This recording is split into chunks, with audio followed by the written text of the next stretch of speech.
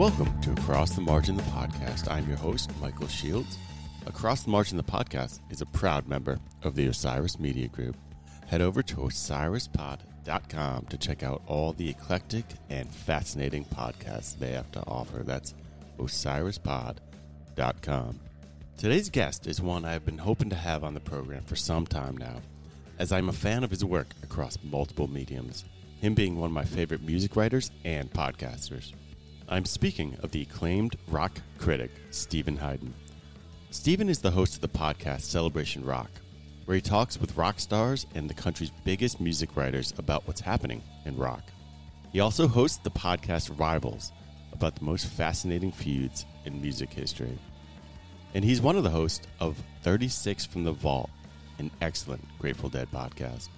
He is also the author of a few tremendous books about rock and roll, including Your Favorite Band Is Killing Me, on rivalries in pop music history, and Twilight of the Gods on the history of classic rock. That book is fantastic. He is a critic for Uproxx and previously served as a staff writer at Grantland and an editor at the AV Club. In just a few weeks, Steven is releasing his latest book entitled This Isn't Happening: Radiohead's Kid A and the Beginning of the 21st Century. I've had the pleasure of reading it, and it is outstanding. As you might have already sorted, This Isn't Happening is a deep dive into one of the most important rock bands on the planet, Radiohead, and particularly into the songs, history, legacy, and mystique of their 2000 release, Kid A. This Isn't Happening outlines the album's pervasive influence and impact on culture, deploying a mix of criticism, journalism, and personal memoir. Hyden skillfully revisits the enigmatic, alluring LP and investigates the many ways in which Kid A shaped and foreshadowed our world. As Hyden puts it, This Isn't Happening is a detective story, in this case with an album that continually grows in lore and intrigue. In this episode, Steven and I talk about what makes Kid A so special and different than anything Radiohead had released prior. We discuss multiple meltdowns by lead singer of Radiohead, Thom Yorke, that directly contributed to the sound of Kid A. We explore the unique time period that Kid A was birthed into the world, where the internet was a far different place than it is today, and there was a feeling of uncertainty in the air that can dramatically be heard on the album. We talk about the struggles the band had in bringing the album to life, the unique relationship between Kid A and Radiohead's first hit single, Creep, and a whole lot more. All in all, we celebrate an album that is truly worthy of, and demanding of, the sort of thorough examination Steven gives it in his book. Before we really dig in, I just want to express some gratitude and say thank you to a fellow Osiris Media podcaster, Brian Brickman, who linked Steven and I for this interview. Brian, along with his co-host, David Goldstein, helm the Beyond the Pond podcast, an outstanding music-centric pod where two massive music fans use the music of Phish to introduce you to new and interesting music. While the music of Phish lies at the heart of Beyond the Pond, it cannot be looked at as simply a Phish podcast, as so often the music of Phish is just used as a springboard to talk about bounteous other bands and across multiple genres. It's a great podcast, and it's a celebration of music in general, and a passionate one at that. Check out that podcast, check out Steven's podcast, and check out all the other podcasts at the Osiris Media Group. And of course, check out This Isn't Happening. Links to pre-order the book are in the show notes. It's such an engrossing and fun read. And now let's get into it. Here is my interview with Steven Hyden.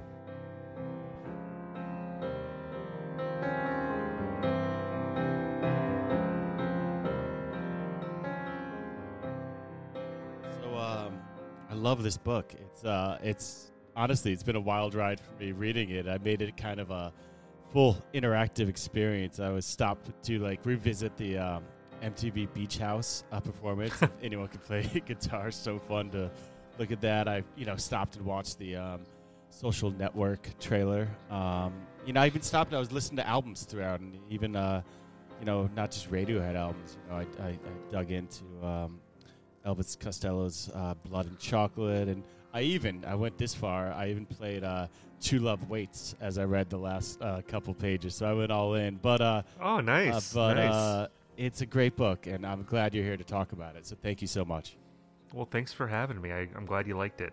Yeah, it's great. The book opens with Thom. It's 2019. is on Stephen Colbert. It's amazing how you describe Tom's appearance there as a younger, more agitated Willie Nelson. I appreciated that. But on the show, Colbert turns to Tom and he says, "How does it feel to be right?" Which is pretty profound considering everything. Why did you choose to start the book with that moment right there? I think I wanted to start in the present tense, just to connect the album to now. There's this running theme in the book of, spending a lot of time, obviously, in 1999 and 2000 when they were making the record, but also talking about Kid A before the album came out and afterward, because I think, one of the ways that we talk about history is, like when we talk about Radiohead now, it's like Kid A exists when Pablo Honey came out, and it also exists now, and it means something different in every era that it exists in.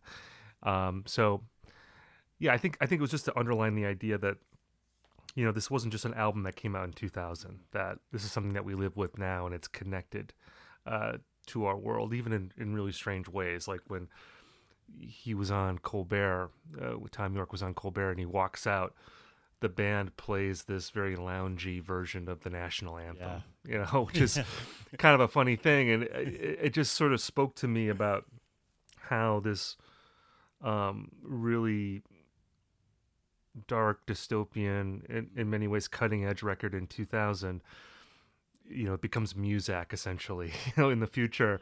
And I mean, hopefully this doesn't sound too highfalutin, but I think it says something about how, like, when you're living in a dystopia, it doesn't seem like a dystopia. It just seems like regular life. It's life. Like there's something sort of mundane about it. And I mean, it's funny talking about this now because, like, when I wrote the book, obviously there was no pandemic. Yep. There wasn't all the crazy things that we're experiencing in 2020. So, like 2019 now seems like really nice. Yes. It seems like a really kind of glorious period. It wasn't when you were in that moment, and I feel like people are already forgetting that. We're redefining things as we move forward. Yeah, exactly. But yeah, it's pretty incredible to think, like, when if you bought Kid A in October of 2000, to think about, like, what's the future going to be like in 20 years? And, like, did we imagine that everyone would be wearing face masks when they went outside? I mean, I don't know. That almost seemed like, that seems like too science fiction, like. You even, I mean, and I love how you did divide that up into three parts because, it gives you the backstory leading up to it, what was going on around the time and the crafting of it, and then just kind of looking back in hindsight and everything that happened to Radiohead since. But you did, the beginning, the world that Kid A was born into was, I guess it's wild to think about now because I don't know many people that wouldn't think the year they're living in now is the craziest and the most intense. But when it came out, that was a wild, wild time. It was born into a world, right around the 2000 election that you talk about all this, the Iraq War, the uncertainties with, just coming into the new millennium and just technology. It was a wild time, and I think that did kind of shape how we felt about and heard Kid A at the time. Yeah, I mean, I think one of the things that attracted me to writing about this album was that the album itself, I think, is a great album, and there's a lot to dig into just musically, but also talking about Kid A, it's like a portal to talking about so many different things. It is really one of those sort of touchstone works of art that has so much rich subtext to it. And I think one of the early ideas I had when I was thinking about this album was thinking about it in terms of, like, this is the overture for the 21st century, thinking about how like when this album dropped again in October of 2000, I feel like the 21st century hadn't really started yet. You mentioned the 2000 election, the Bush v. Gore election, that of course went down the month after this album came out. Yep. About a year or so after this album comes out, you have 9/11, and then you have the wars in Iraq and Afghanistan, all this crazy stuff, and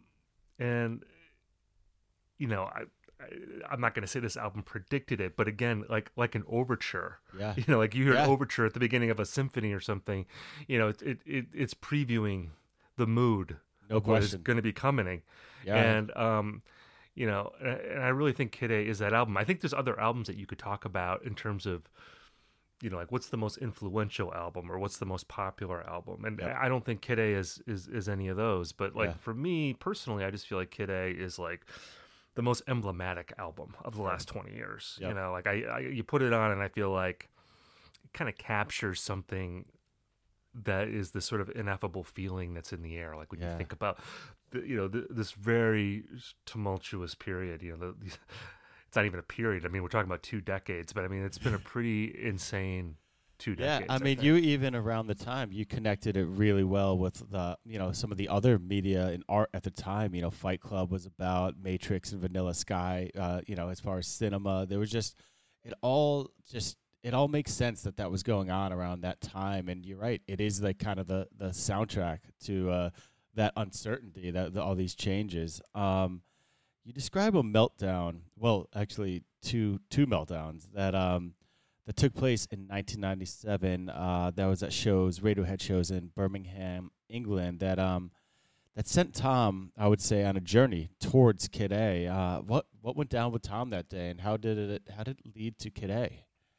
Yeah, so like I think it's in the first chapter I talk about early. how and Tom York has talked about this, where there was this show that they were playing in Birmingham, and it was in the middle of the OK Computer tour, and and of course OK Computer was this huge breakthrough record for Radiohead, where like on their first 2 records they were this one-hit wonder with Creep on Pablo Honey, and then that really hung over them for a really long time. I think longer than like we now give it credit for. Like I actually write quite a bit about Pablo Honey in the book because I think in a way Kid A was like the final step in them putting that to bed. Yeah. Because even when you read, you look at OK Computer, that was such a landmark record, but even like in reviews of that record, if you look at the lead of like the reviews in Rolling Stone or Spin, like they're still talking about Creep. They're still talking about Radiohead like getting past this song.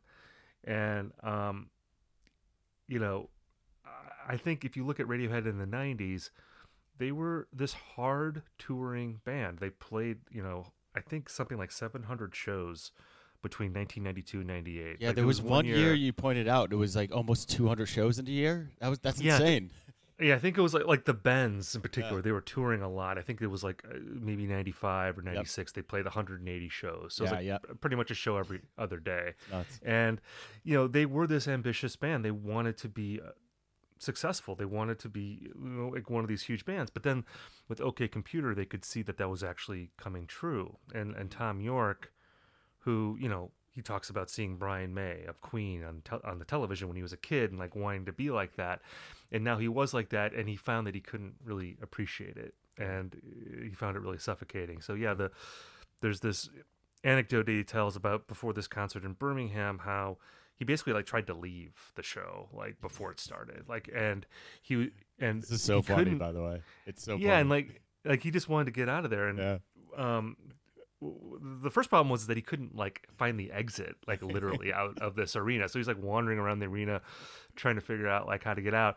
And then he finally gets out of the arena, and then he hops aboard like a subway train, and he gets on the train and he realizes like he's on a train in the vicinity of a Radiohead show. So like most of the people on the train are going to the show, so they recognize him, and it just becomes this thing where it's like it's almost like if you wrote this as a novel, it would almost seem too on the nose as a metaphor. Totally. But it's like he literally can't escape his stardom. That's the idea. So anyway, they play the show, and then afterward, they're in the dressing room after the concert, and of course, people love it. They're play this encore, and crowd goes crazy, and they're in the dressing room after the show, and the band is celebrating, and Tom is just there like catatonic, like he can't even speak, and like they're trying to like the other guys in the band are trying to engage with him, and it's almost like a mini nervous breakdown that he has, and that ends up being the foreshadowing of what happens once Radiohead finally gets off the road in mid 1998. The OK Computer tour ends, and now the time has come to, he's trying to write songs for the next Radiohead record, and he goes to this incredible, block, writer's block, because he doesn't really want to do what they already did, but he doesn't know what to do next. And it really was an incredible time for Radiohead, because Radiohead became its own genre by like 98 or so, 98, 99, where you had bands like Travis, and then of course Coldplay being the huge example. The one that took off, yeah. Yeah, but all these British bands that were working in a style that I think was derived mainly from like those big ballads from the Bends, but like also, Karma Police and Let Down, like those big uplifting guitar-based or piano-based ballads that build to these like just swells of emotion at the end of the song. And you have, in the case of Travis, for instance, I don't know if people even remember Travis these days, but they put out a record in 99 called The Man Who, which is actually like a pretty good pop record. And like Nigel Godrich like produced that, and he basically brought in to like help them replicate those like gorgeous guitar tones from OK Computer, like the mix of like acoustic and electric guitar tones that I think is a big part of the majesty of those albums, like the Bends and OK Computer, just like how beautiful the guitars sound. And Tom York was like, well, what are we gonna do? I mean, like all these other bands are playing this now, and I hate this sound now. So that ends up paving the way, for what they ended up doing to a new sound, exactly. Which is, I mean, I guess he was. You mentioned how he was sick of melody at this point, and looking for rhythm. He decided that guitar-based rock was dead, and I found it really, really fascinating that he kind of upped his electronic music game, where he kind of grabbed the whole catalog of Warped Records, Aphex Twin and Boards of Canada and such, and just kind of like dove into that world. And so I guess, it all goes back to Creep in a lot of ways, because seems like a full backlash, kind of a redefining of sound. And when they came out of it, they were in a different place. And, you describe it as, now they were post-rock, and they weren't, they weren't strictly after Kid A. They weren't strictly one of those 90s bands. And so they did emerge from this album as something else. Yeah, and, one thing I tried to put across in the book is that, like when people talk about Radiohead now, particularly people who don't like Radiohead, there's this idea that they're this like esoteric band that's really hard to understand. Like you have to have a PhD to understand Radiohead or something. I mean, that's something that gets brought up all the time. It's the knock, absolutely, with Radiohead. But really, if you listen to like those first three records, I mean, they're pretty straight ahead guitar rock. And I think that the strength, and maybe some people would say the weakness, I don't think it's the weakness, but the criticism that you could make of those records is that they almost like beat you over the head with like how emotional they are, and like how epic and grand. And again, I love that about those records. I mean, personally, my favorite Radiohead album is OK Computer. I mean, just because of like when that came out when I was 19, it's definitely like it's one of the handful of albums that I feel like felt like a masterpiece like the first time I heard it. Like one of those. And it was also like the time of my life though that I heard it too. Like that had a lot to do with it. I was a little bit older when I heard Kid A, and I'd already had my mind blown, by music many times. It wasn't going to be the same. To 22, I think. Sweet spot right there. Yeah. Yeah, exactly. We're about the same age too. Yeah. And I just turned 23 when Kid A came out. I had just started my first job. But yeah, like if you listen to those early Radiohead records, there's nothing really that sophisticated about them. They're very just direct, emotional, beautiful rock music. And it's really like with Kid A, when they begin to, I think, earn that image, I guess, of being more esoteric. Although again, I think with Kid A, like it's not as like sort of anti-rock or like anti sort of emotion as people want to pretend, or even that like Radiohead wanted to pretend. I still Yeah. feel like Especially when you listen back. It's almost exactly. and you said it perfectly. It almost sounds like classic rock at this point. Oh, absolutely. Yeah. And I think, I think ultimately, and I talk about this in the book, that like Radiohead in a way was working off a playbook that other rock bands had followed in their career, like where they have this precedent of making very sort of populist rock music, and then they do the grand sort of electronic reinvention, like Yep. where they go in a more sort of like artistic electronic creative direction. I think that really begins like with David Bowie, going from sort of the glam and Philly soul music that he was making in the early 70s into the Berlin trilogy. You have the Talking Heads did something similar, like when they were started going into like the more Remain in Light, not so much electronic, but like definitely Groove based a little. Actually, they probably more groove based and like and less sort of like like they had just had a hit with Take Me to the River, and after that, like going into Fear of Music and then into Remain in Light, they were definitely sort of deconstructing what songs were.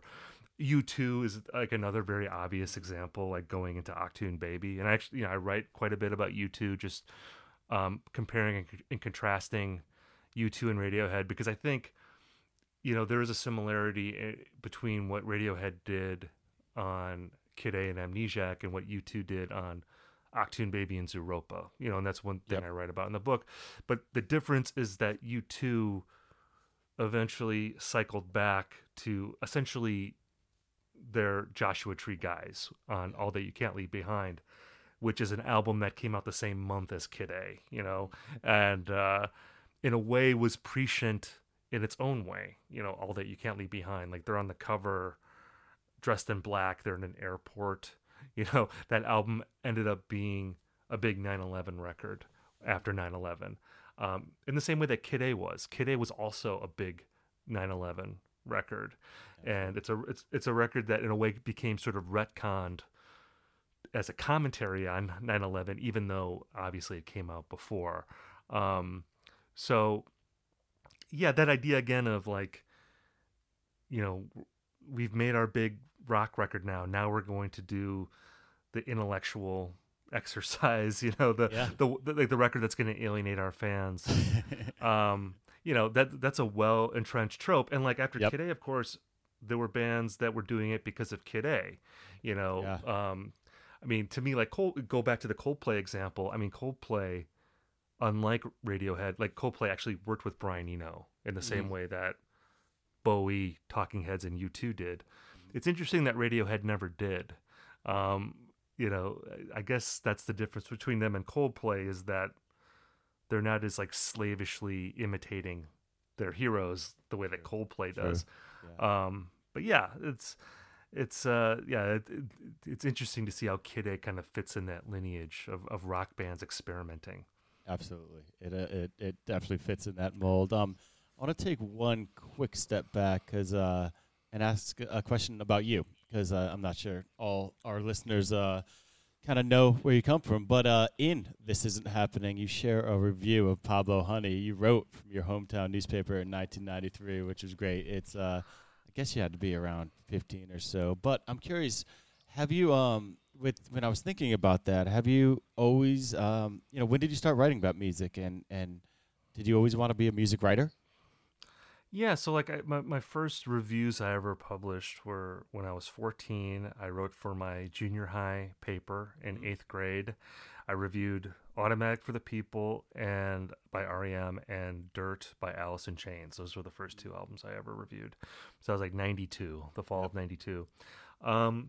Yeah, I mean, I'm pretty sure that like around that time I had decided that I wanted to be a music writer, even though I didn't really know like how a person goes about doing what that meant. Or I mean, I think I knew what it meant because I was reading a lot of music criticism already, and I had a grasp of what it was. And I think like my reviews from the beginning, like even that Pablo Honey review, which is like obviously written by a teenager, but at the same time, like I definitely had a grasp of like music review language already. No doubt. Like I was Absolutely. using like the cliches Yep. of music writing already. So I was pretty familiar with what Yep. music writing was. I think I just mean like I didn't know how you become a music writer. Like how do you get that job? Like how do you? Yeah. Yeah, I mean I didn't really know anyone that even worked in media, and I get obviously this is like pre-internet, pre-social media, and it was really hard to know how to do that if you didn't know people that were doing it, and I think that was true for a long time. Like when I got started, my first job was working for that same hometown paper that I wrote that Pablo Honey review for, because that's the only place that would hire me at the time, because I had interned there in college too, and I don't know if I even had ambitions to like write for Rolling Stone or Spin, just because it just seemed like it was a whole other planet. Yep. So Like big. if you, yeah, because if you didn't live in New York and you didn't go to like an East Coast school and you didn't know people that were editors there, it was kind of impossible to get a job. And I owe like my career, like I owe a lot of my career to social media. I think if that didn't exist, I would have had a much harder time. I mean, I wouldn't be able to live where I live. I live in Minnesota. I've lived in the Upper Midwest my whole life. It was such an exclusive world in a lot of ways, and I think that's changed a lot for the better because of social media. I think agree. because I really, I mean, it's harder in that there's so many more people doing it now. So it's more competitive. That's And challenging. obviously there's all these sort of weird economic forces going on in media that can make it a challenge. But I do think in terms of just getting exposure, that if you're good at what you do and you're persistent, that you will make Your it. voice heard, yeah. Yeah. Whereas I don't know if that was true, like when I got started. Yeah. Yeah, there's a way. There's an inroad that does exist that wasn't there before, and if you are good, people can find you. You're absolutely right that when you said 93U was really adorable. I love that little review of Pablo Honey. That's great. Yeah. So this, I guess, I'm gonna kind of lean towards process a little bit, because there's a lot of mentions and nods that you had to kind of put into this book to kind of put Kid A into proper context, from Eno and Berlin Trilogy to Remain in the Light, things we've already touched on, to No Logo and beyond. But I guess my question here is like, how did you go about connecting all these dots to find a way to really define this really complex album that came to being at a really fascinating time? It's a pretty challenging thing you took on and kind of nailed it. Yeah, I mean, that's my favorite thing about writing a book like this, and the other books I've read, is like taking different elements and finding the connections between them. And and if you're a critic, I mean, that's what your job is, and hopefully you're doing it in a way that isn't contrived, where the reader goes, okay, you're totally stretching here, this doesn't make any sense. Like, you want it to make sense to the reader, but you also want it to be surprising. You want them to feel like, oh, I hadn't thought about that before. That's an interesting way of looking at it. And always with the idea of, I mean, the people that buy this book, I'm sure that they've heard Kid A before, and they've probably heard it many times, and they might have an idea in their own minds of like what this album means. My hope is that people will read this book and they'll find things in it that maybe they've thought themselves, but they couldn't maybe quite articulate, and they read it in the book and it's like, oh yeah, like I know where he's coming from. And then hopefully they'll find things that hadn't occurred to them or that they didn't know, and then it'll help them, give them another layer of appreciation for this album that they already love. I always feel like the role, for sure. Oh, that's great. That's good to hear. I mean, I always feel like the role of the critic, especially now, is to give the reader and the listener another way to hear the record, because there used to be this idea that like people would read music criticism because they want to know if a record's any good, because they don't have a way to hear it themselves before buying it. Whereas now, obviously, we can hear everything. If you want to hear an album, you don't necessarily need me to tell you if it's any good. You can listen to it to yourself, and you can decide on your own. But I think the reason why people read me or read any other critic is that they've heard the album, but now they want to hear it through this person's ears. Yep. They want to hear it the way this person hears it, because they just think this person's interesting, and also like I love this album so much that I want to like re-experience it, Yeah. through this person's perspective, and it's kind of like a fun thing to do. I know, like for me, like the critics I love to read, do that for me. Like it's like if I read someone on Bob Dylan, who I love, I've listened to Bob Dylan more than anybody, but there's certain writers that I could read them and I'll be like, wow, this Bob Dylan song I've heard 100 times. Like I feel like I'm hearing it in a new way because of Yeah. how they're talking about it. So in terms of like connecting the dots, I feel like that really just comes from immersing yourself in as much material about the album and about that era as you can, and keeping the antenna up, and kind of keeping an open mind, like as you're sort of writing the book in your head, and kind of coming up with ideas, and I mean that's where the creativity comes in, with a book like this, I think. So this is sort of like a long answer to your question, but and I mean part of it too is also that unlike some of my other books, like I wrote a book called Twilight of the Gods, which was Yeah, about it's great. classic rock history. Thank you very much. Well, yeah, fantastic. And like I wasn't alive in the 60s or 70s, so like my understanding of Led Zeppelin is a little bit different than someone who was alive when those albums were new. Like I was writing about it very consciously in that book as a person who came to it later and attached a certain mythical significance to those albums because I wasn't alive when they came out. Yep. Radiohead is different because, Radiohead is one of those bands that like I have followed from the beginning of their career. Like I loved Creep the first time I heard it. It came out, I guess I would have been, about 15 or so. And, I bought the record and I bought all of their other albums as they came out. And it was really interesting to write about a band like that, because it does give you a different perspective, not just because you remember how you reacted in the moment, but then you see how your feelings can change over time, Yep. how things evolve. And I think the book reflects that as well. And kind of going back to that idea I was saying before about how an album or any work of art, it doesn't just live in the year that it came out. It continues to live after it came out, and it also, it changes how you think of the older records. Like I loved Pablo Honey when it came out. I thought this was an amazing Radiohead record, but like as they put out subsequent albums, I liked Pablo Honey less because now there was the Bends, and now there was OK Computer and Kid A, and it changed how I thought of that first record. I love how you force yourself in the book. It's really great. You allow yourself to listen to it through those 16-year-old ears or 15-year-old ears. That's I like that. It's funny because why bring the baggage that of the new knowledge? Why ruin it?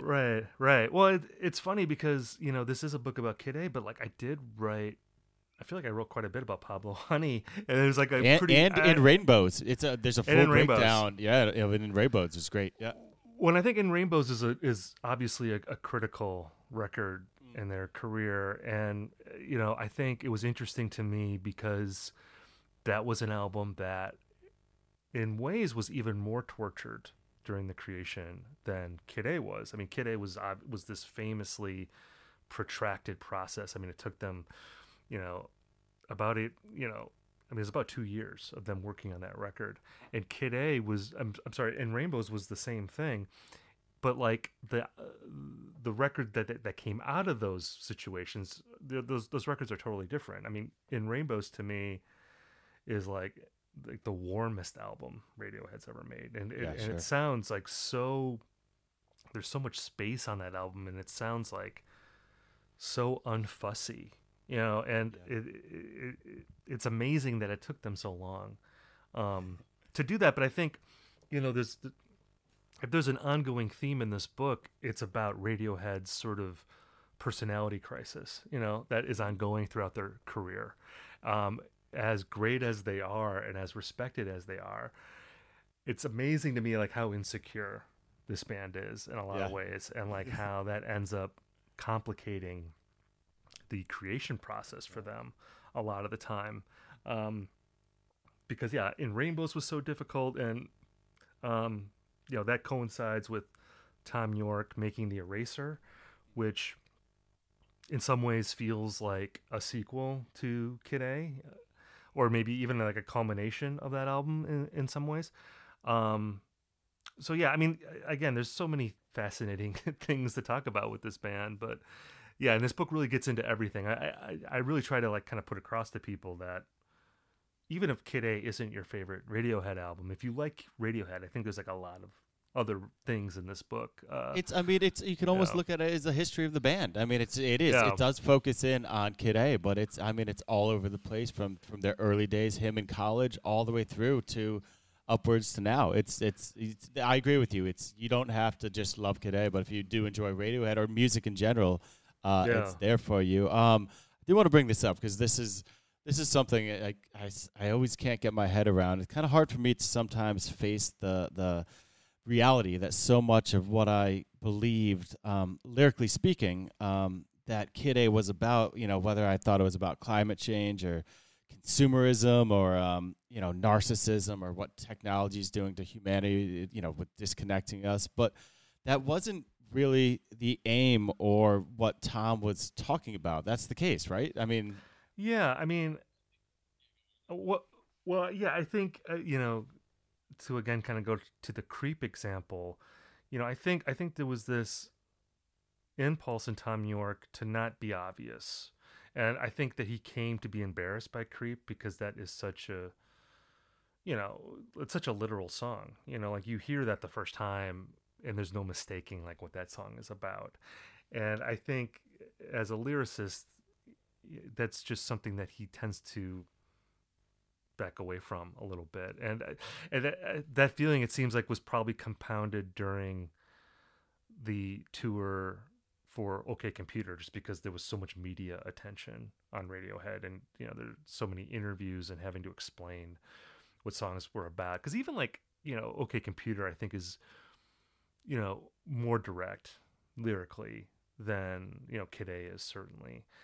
And along with not wanting to be so obvious musically, I think he was really conscious about not being too obvious lyrically and constructing songs that really don't have like any literal meaning. They're more about how his words sound, and like if you can pick out words, just the sort of mental images that stray lines put into your head, Really, you do dig into too, which is really fascinating. How we interpret music and how we read into things. There was this one line, and he was not talking about Kid A in this instance. He was talking about In Rainbows, but it's he said the political stuff is only there because of the lyrics, and the lyrics are only there because of what came out. Which I think I could almost imagine like Aldous Huxley saying that. Oh yeah, it's a really absurd thing to say, Well, and like, and it's interesting because I talk about this too, like when they put out Hail to the Thief, like there was this big media narrative about how like this was their anti-George Bush record, and this was like their very political, sort of statement. And like Tom York repeatedly in interviews dispelled that, like he would say that he doesn't really want to be involved in politics, and this is something that he's wanted to avoid. I mean, he would talk about, he's talked about politics as an activist, appearing at rallies and that sort of thing. And, I think the thing with Kid A that you're talking about, the sort of anti-consumerism, the, global warming, all that kind of stuff, I think people projected that because of what they were saying in interviews and like what they had said leading up to the album. You mentioned No Logo, the Naomi Klein book, being, and there was this idea that maybe they were going to call the album No Logo at some point. And I think it's important to say that if you hear that stuff in the album, it doesn't mean it's not there. I am a believer in the idea that like what listeners believe, like if enough listeners believe a song is about something, then the song is about that thing, because it animates an idea about a work of art that becomes real, and it takes on that importance because people give it that importance. even if the artist didn't intend it, and that's one of the great things about art, is that there are things in art that artists don't put in there that we put in there. And just because the artist didn't put it there doesn't mean it's not there. Like, if we think it's there, we're listeners, we're part of that process. And, so, but in terms of like intentionality, yeah, I don't think they were trying to do that. In fact, I think there was sort of like an opposite idea of like wanting to not have that in there. Maybe because, again, having so much sort of imposed on them on previous albums by the media and not wanting to have to deal with that. And I'm sure part of it too is also just that old idea that like all songwriters talk about how, I don't want to explain my songs because once I explain it, the listener they lose that opportunity. Yeah, exactly. The listener can't, put meaning on it for themselves. I mean, one of the things I talk about in the book is that I feel like the significance of Kid A is not any sort of literal meaning. It's more about the form of the album. Like, I feel like a lot of the lyrics, you listen to these songs and it feels like scrolling through a social media feed, like where you have a lot of statements that are disconnected. You're sort of entering conversations in the middle and you don't really know what they're talking about. And it's just this jumble of data coming at you constantly, which in 2000 was disorienting. But I think now, like, we're so used to that feels normal. Yeah. And what people do in those instances is they don't throw up their hands and say, I don't get it. They make up their own meanings of what things mean, even if they're not getting all the information. Like, they think they know enough to draw conclusions. And, that's the world that we live in now. And obviously there are disastrous effects to that because a lot of times we don't know what we're talking about, but we think we do because we see. Yeah. For example, as you bring it up, the Fight Club, the meaning that people have used for Fight Club, some far right groups and Nazi groups have kind of used it as a rallying cry. Right. Yeah. And I mean, I bring up Fight Club because there was a direct window. Link, literal. I couldn't believe that.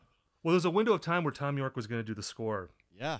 To that movie, or like Ed Norton and Brad Pitt wanted him to do the score, and this was like right after OK Computer. It was basically during the period when he was trying to write songs for Kid A and Amnesiac, and he said no, of course. And also, like, there was this thing Ed Norton's talked about how during the making of Fight Club, they were listening to OK Computer on a loop, like him and Brad Pitt. Like, that was a big influence for him. But yeah, I was just writing in the book about like how, there are some, the difference between like a film like Fight Club and an album like Kid A is that Fight Club is much more literal, kind of going back to that lyrical idea, like that what Tyler Durden, those monologues that he's giving, like under the guise of Ed Norton, are, these sort of anti-consumerist screeds that go in the movie. Yeah, it's pointed. And there's nothing like that on Kid A. Like, there's nothing as literal as that. But even like, as literal as that movie is, there are lots of people that misinterpret it as this sort of fascist movie, that they miss the satire of it and they just look at it as this sort of literal movie. And it does really kind of show the limitations in a way of like literal storytelling versus something that's more sort of, what's the word? Not more figurative or like more sort of like impressionistic. It's so funny to me that music, you can get away with things in a song that you could never get away with in a film or a television show. Like when we watch films, at least mainstream films, like we expect there to be a plot that makes sense, and we want to connect the dots from A to B to C. Whereas like songs never do that, and it's even hugely popular songs are way more disjointed than we would ever allow a film to be. And it's one of the things that makes music so magical and what allows it to engage with us on sort of a level beyond sort of the intellectual mind. It engages with the subconscious in a way that I think other forms of art try to and sometimes succeed in, but I don't think they don't do it as casually as music does. Like, you turn on a song and it affects you in ways that you have to intellectualize it later. But like in the moment, you either like it or you don't, or it makes you dance or it doesn't. You know what I mean? Like you feel something in your stomach that tells you that you like it. So that's an incredible thing about music. You're right. Absolutely. You don't have to go through thought processes. It actually hits you in a visceral and feelings right away. Yeah. And I think with an album like Kid A, that's why, even if the lyrics aren't literally about the things we were talking about, anti-consumerism, technology, proliferation, global warming, whatever, it gives you the feeling that those things give you. It communicates to you in a level that's beyond words. It's about creating a sense of anxiety, dread, whatever you want to call it. I mean, again, it's foreboding. It's foreboding. It's foreboding. It's channeling the anxiety of kind of the turn of the century and the uncertainty. It works on that level. We have to, since we are talking about that period of time, and we haven't yet, we have to talk about the internet some, because the internet comes up a whole lot, and because it was a much different place then than now, and I'm glad you dug into that, because you get caught up and forget that what it was kind of exciting and positive and whole different place. I was wondering if you could speak on a little bit how the internet in and around the time of the release of Kid A was so unique, and kind of what that meant to fans and to the industry. I thought that was a really kind of fun thing you were talking about in the book. Yeah, I mean, I think that one of the narratives around Kid A is that it's this album about the internet and about how evil the internet is, or how scary that world is, which I think there's validity to that, as we were talking about, but I think that's more of like a retrospective thing. I think that's something that we put on it now, because I think in 2000, the internet was it was exciting. It was this place that you went to meet other people like you, and that were into what you were into. And I mean, I think I say this in the book, but there's this line I heard someone say once where they said that the internet used to be a place that you would escape to, and now it's a place that you escape from. And I really think that was true in 2000. And I think with Radiohead specifically, I mean, they were among the bands that had a very healthy online following, like relatively early on. There were a lot of Radiohead fan sites that were starting up in the late 90s, message boards, and there was and Radiohead engaged with that as they were getting ready to put out Kid A.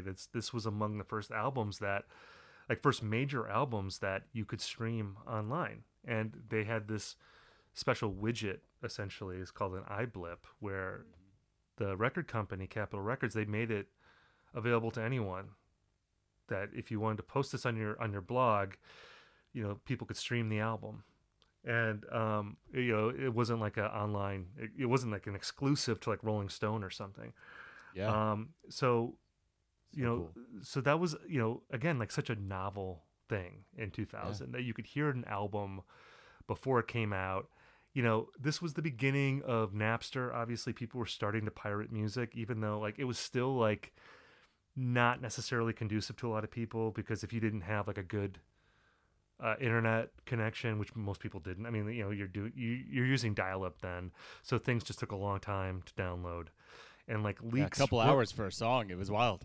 Right, and like leaks weren't really a big thing yet. I mean, we were like a couple years away from that, where albums were actually leaking online, and Kid A leaked because of these streams that were put up. So that was an album that leaked, but. Yeah, it was. Yeah, you could go online. You could you could go to like a Radiohead exclusive website. You could go just read news about this one band that you loved. You could go on message boards and you could find out how to get bootlegs of their like summer tour, because they did a summer tour where they played a lot of these songs before the album came out. Yeah, and then eventually, you could go and read reviews of the album. And I read quite a bit about Pitchfork in the book, because Kid A was maybe the single most important review in the early days of Pitchfork in terms of just bringing readers to the site. And that review is pretty infamous, because it was written in this very sort of flowery, purpley language that was utterly unlike anything you'd read in Rolling Stone or Spin or any of the major music magazines. And yeah, it was exciting. Again, like if you're a music fan, it's like, we're so used to this now of like, having instant access to everything, and having like a million opinions screamed at you about everything like all the time. But back then, I mean, that was unique. That was a really novel thing. And as a Phish fan, I was that's how I was getting my tapes, contacting people through message boards, and getting set lists, and a similar thing, similar fan base, rabid fan base that really wanted the information and wanted to find people. Maybe you'd be the only Radiohead or Phish fan in your town, and you would find that community through the internet. And that was exciting. It was hopeful, and it definitely could be looked at as a happier place in some ways. One of this is kind of to bring it home a little bit. One of the fun aspects of the book is that it seems like it often acts as kind of a personal exploration of your Radiohead fandom, a band that has lived with you and within you in a major way for decades now. And I'm wondering, what did you learn about yourself and about your relationship to Radiohead by writing this? Did this was what did it do to you? That's an interesting question. I mean, I think I don't know if I like learned anything. I mean, nothing's coming to mind in that regard, but it was being reminded of things, and it was spending time in different periods of my life, and like I hadn't really thought about the year 2000 all that much before writing this, or the year 1993 or 1997. Just kind of walking through different parts of my life and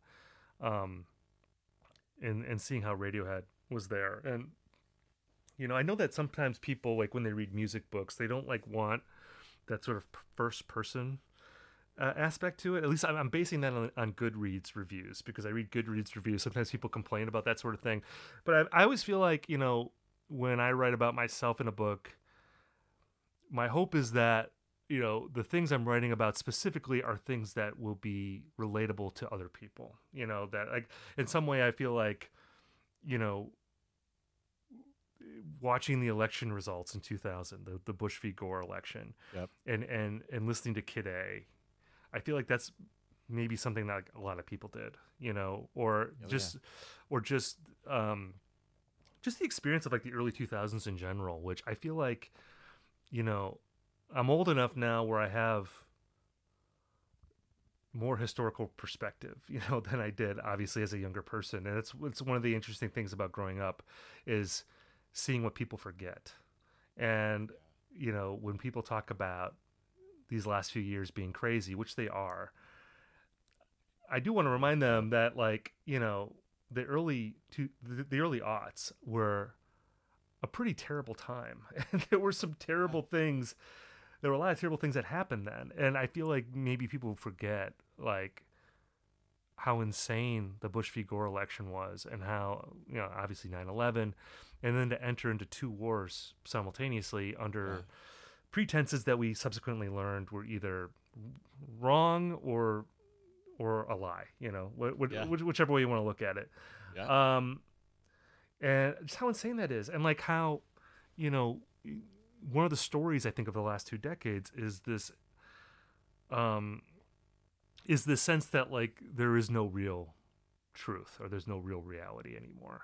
That it's so easy now to create your own reality, which I feel like, again, I don't think that's literally discussed on Kid A, but I feel like that is something that is in that record, because I think there's something about that record that just how disjointed it is lyrically, and like how it presents itself and how it unfolds. It really replicates the feeling of like not knowing where up or down is, and having to figure it out on your own, and having the faith that you're right. which is a very misguided faith sometimes, like, because a lot of times we're not right, but we think we are, and there's like this conviction that we have that we're right about our own point of view, and sometimes we need to maybe step back and question that a little bit, and I think Radiohead was doing that on this record. You mentioned at one point that Radiohead ultimately made it impossible to buy into the idea that rock music is as a means to salvation, which is kind of a hard truth to swallow for people who, that's where we find our happiness and what it means so much to us. But yeah, there's a hopelessness there. Yeah. That resonates throughout the album. I think I've always thought, and I write about albums a bunch as well, and 20 years seems to be a nice sweet spot to look back at an album. You get, a good span of time in between. You get to see what the band has done since then, and a couple decades always really gives and the author gets that time to grow and experience the world and see how the album does out there, and you really do. You get to experience it that way. It's a great book, man. There's a line where you're talking about it's one of those albums that is permanently lodged in your brain where it just spins. And that is most definitely the case with me. So it really it affected me personally, and it just the writing is great too. I really you described the album. Actually, I want to mention this. I love how you described Untitled, how it sounds like coming down from mushrooms at dawn, which is really, really funny. But and also the album as a doom-laden overture for our modern times. It's just so well written and so well done. So bravo, really, really great, and great to talk to you about it. I'm glad you came on. This is really great. Well, thank you, Michael, and I appreciate you reading the book and enjoying it, and I appreciate all the thoughtful questions. This one just came out of the song. This one drops the payload. Fire for the animals living on animal farm. You can try the best you can. You can try the best you can. The best you can is good enough. You can try the best you can. You can try the best you can. The best you can is good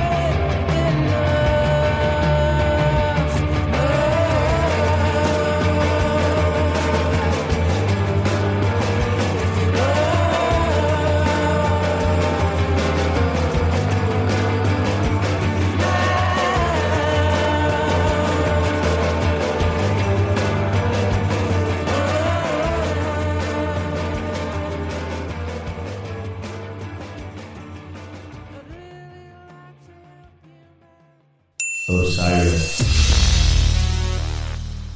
This podcast is In the Loop, the Legion of Osiris podcasts.